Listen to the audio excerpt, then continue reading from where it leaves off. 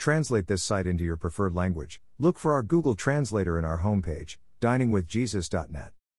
Traduce este sitio en tu idioma preferido. Busca nuestro traductor de Google en nuestra página de inicio va, diningwithjesus.net. Pastor Chris White says to all of you, hello my friends. May the Lord bless you today. Hola mis amigos. Que el Señor los bendiga. The title Son of Perdition is used twice in the New Testament, first in John 17:12 and again in 2 Thessalonians 2:3. The phrase simply means man doomed to destruction and is not reserved for any one individual. In fact, there are two people to which the title Son of Perdition is applied. In context, John 17:12 is referring to Judas Iscariot, while 2 Thessalonians 2:3 is referring to the man of lawlessness, the Antichrist, who will appear in the end times before Christ's return. The word perdition means eternal damnation or utter destruction. It can also be used as a synonym for hell. When a person is called son of perdition, the connotation is that of a person in an unredeemable state, someone who is already damned while he is still alive. Jesus mentions the son of perdition in his high priestly prayer in John 17.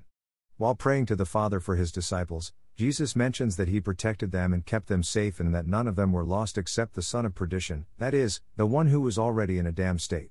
The fact that the phrase is used again to describe the Antichrist shows us that forgiveness was not planned for Judas. God could have saved Judas, moved his heart to repentance, but he chose not to. He was indeed doomed to destruction. A good picture of a person who is a son of perdition appears in Hebrews 6:4-8, which describes a person who, like Judas, has experienced a certain closeness to God and has a good understanding of salvation, but then denies it. Instead of bearing good fruit, he bears thorns and thistles. This is a person who sees the path to salvation, which is trusting in God's grace to cover sin, Ephesians 2:8-9, and instead either flatly denies the existence of God or denies God's gift of salvation, preferring to pay his own debt. Judas chose the second path, punishing himself by suicide instead of accepting grace. However, Judas and the Antichrist are extreme cases.